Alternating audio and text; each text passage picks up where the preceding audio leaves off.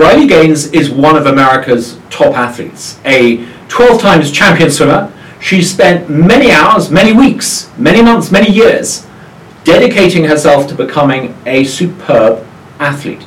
Until one day she suddenly found that she was being forced to compete against somebody born as a man. Riley, welcome. Tell us your story. Well, thank you so much.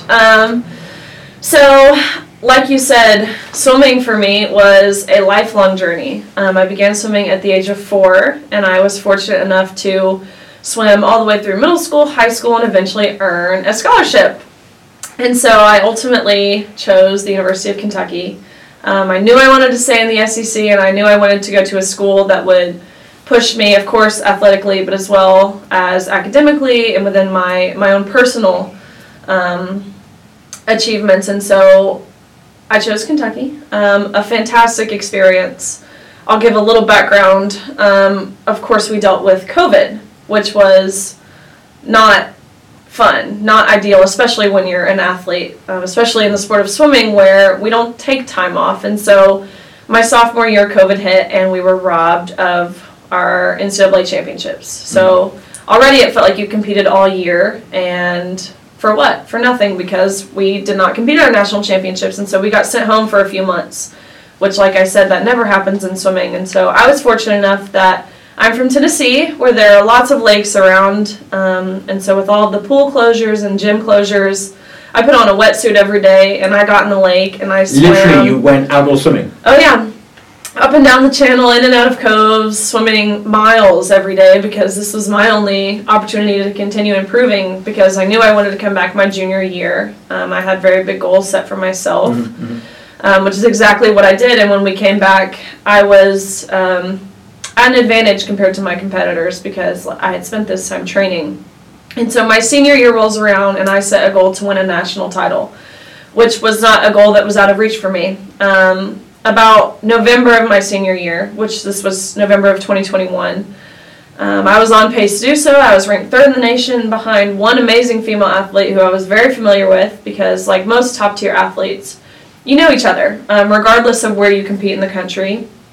But the person who was leading the nation in multiple events by multiple seconds, I had never heard of. And of course, this was the first time that I became aware of a swimmer named Lia Thomas. But for all I knew at the time, this was a female who came out of nowhere her senior year to post the fastest times in the nation in events ranging from the 100 freestyle, which is of course a sprint, all the way to the mile, which is of course long distance. So there were a bunch of things that didn't make much sense until an article was posted disclosing that Lia Thomas was formerly Will Thomas and swam 3 years on the men's side at UPenn. And so when I heard this, I was, of course, shocked, but truthfully, I was relieved because then I could look up who Will Thomas was and what placement Will was when Will was competing as a man. And so upon doing so, I could see that Will, at best, in the men's category, ranked around 462nd at best, actually. And so seeing this, I felt relieved because I thought the NCAA would see this, the sheer facts of it, and see how... It seems so obvious. It's so obvious how blatantly unfair it was allowing this person to go from being a mediocre male to winning or becoming the fastest female in the country by seconds in multiple events. But that's, of course, not what we saw. The NCAA, about 3 weeks before our championship meet, said that Lia Thomas would be competing against the women. And so I got to firsthand experience the injustice of competing against a biological male as well as changing in a locker room with a biological male. This ought to have been an all-American success story. You've got the challenge of COVID, you rise to that by finding a lake, spending your time using what you've got, right, swimming outdoors, you make sure that you are one of the best, and yet suddenly, because of some crazy decision taken by the administrators, you find yourself competing against someone with XY chromosomes, a man. Right. It sounds like an SNL skit, but it was reality for us.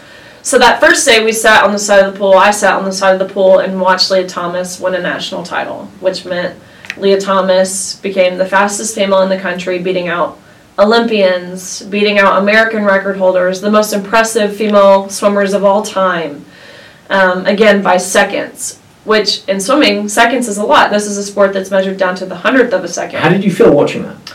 Heartbreak, more than anything. Because going into the meet, of course we knew it was wrong, but there was almost this sense of intriguement. You know, what was this going to look like? But sitting there watching it, it just felt like, it didn't feel like this was progressive. It didn't feel like this was progress and we were moving forward. This felt like we were going 50 years back in time to when Title IX wasn't yet implemented. I grew up thinking that the world was becoming a better place because women were being treated better, equal treatment for women, and I thought the debate over equal treatment for women in women's sports was, making sure that Right. the prize money at Wimbledon was the same, making sure that soccer teams got equal coverage whether they're male or female. How can it be that in the name of equality we're kind of squeezing women out? What's gone wrong? It's so twisted. It's utter hypocrisy because the same people who once were fighting for equal opportunities, especially in sports, like Megan Rapinoe, who you mentioned in soccer, she was a trailblazer in getting equal pay and equal access and equal resources for women. But now, Megan Rapinoe, that same person, is actively fighting for trans inclusion in women's sports. Of course, she's done competing, and she doesn't have children. Mm-hmm. She doesn't have daughters to worry about, so for her, there's nothing necessarily at stake. And so it just feels so twisted. I never necessarily would have considered myself a feminist because I believe in codependency, especially in relationships with my husband. I think there's a level of being dependent on one another. And I have in my mind, when I think of feminism, prior to these past few years, you think of women empowerment, women can do everything on their own, they don't need men.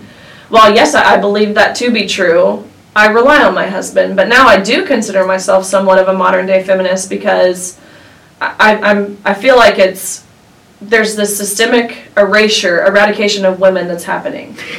And it's not just sports, it's so much bigger than sports, and so sitting back watching that now, I feel like I do have to fight for women's rights. Maybe those of us around today are the beneficiaries of that earlier feminism. We assume the battles have been won, and actually we're having to refight those battles. Absolutely, and that's what we're seeing with Title IX. And for those listening who don't know what Title IX is, it's basically a federal law that ensures equal opportunities in scholarships, which of course applies to athletic scholarships in all universities between the sexes.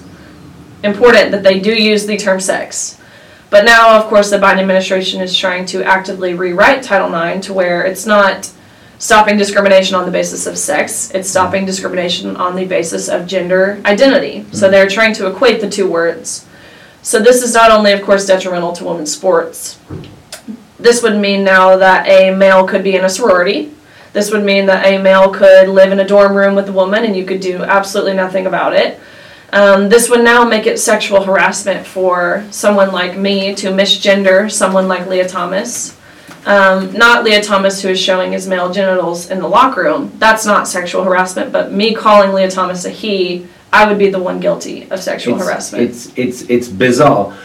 I mean, I don't think one can blame individuals for taking advantage of the mad decisions of authority. The issue is making sure that those in authority make the right decisions. Absolutely. Why do you think it is that organisations that ought to know better are so muddled and confused by this? Well, one, I think large organizations like the NCAA, like the IOC, which is the International Olympic Committee, like a lot of these sports-specific, like FIFA or FINA, which is swimming, or these sport-specific organizations, one, they're cowards. I talked with Mark Emmert, who's the president of the NCAA, a few weeks ago at the NCAA convention in San Antonio, and he told me, great job. Keep doing what you're doing. We need more people who will fight like you. We support you.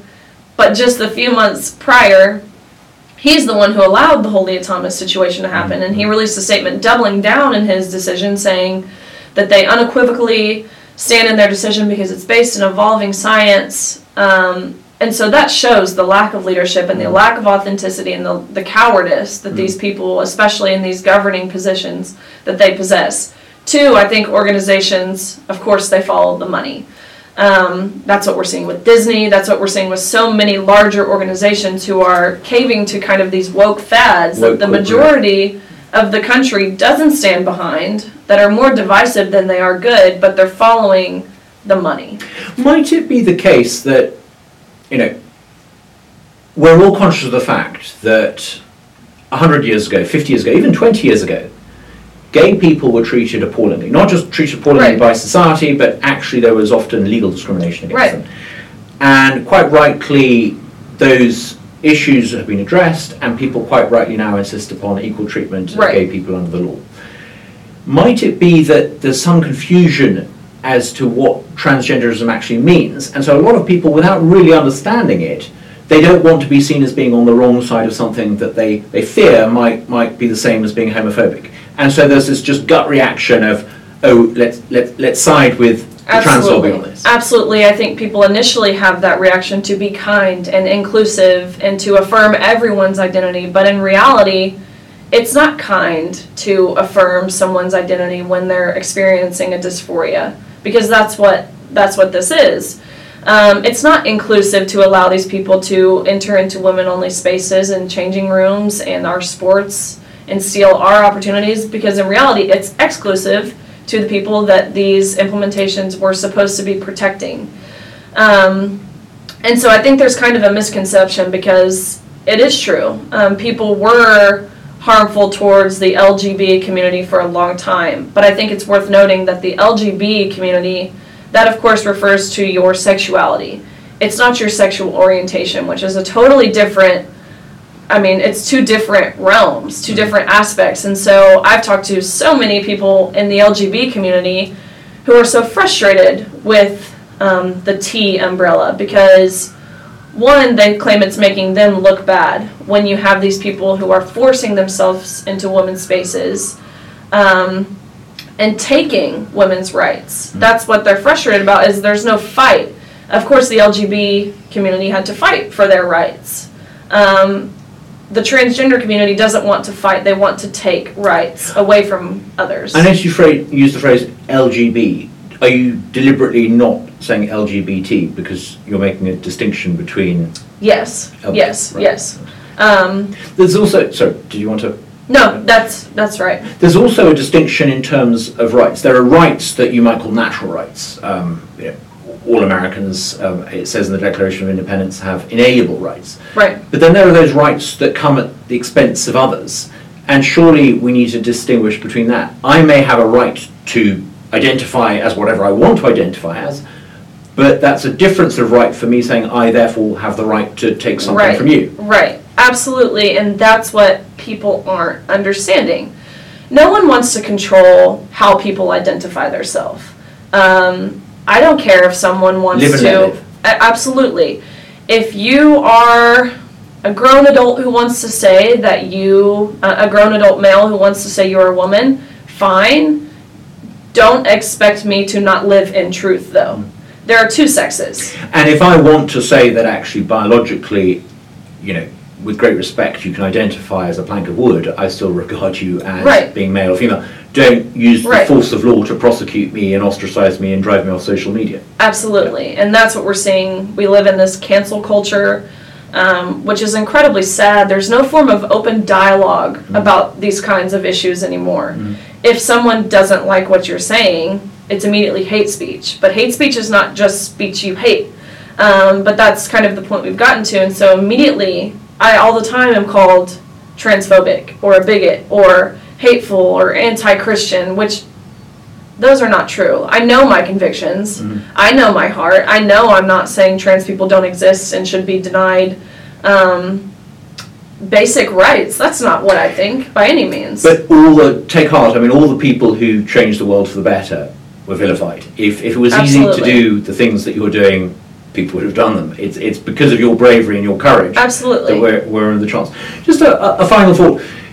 We hear a lot about men, people with XY chromosomes, wanting to define themselves as women and then have equal access to take part in women's sport and women's activities.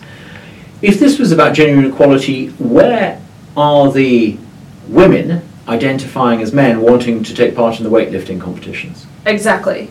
I think it's actually worth noting that last year at our NCAA championships, where Leah won a national title and where Leah and myself tied in the 200 freestyle, we also had another transgender athlete there who was formerly Izzy, now identifies as Isaac, so was a biological female competing as a male, but of course swimming in the women's category, because Izzy or Isaac would have never qualified to compete in the men's category, which is something the media has done just a terrible job of shedding light on, which proves that it's the women's category that's at jeopardy, because we had someone who swam as a biological female only in a Speedo, went by he, him, fully identified as a male, but was swimming with the women.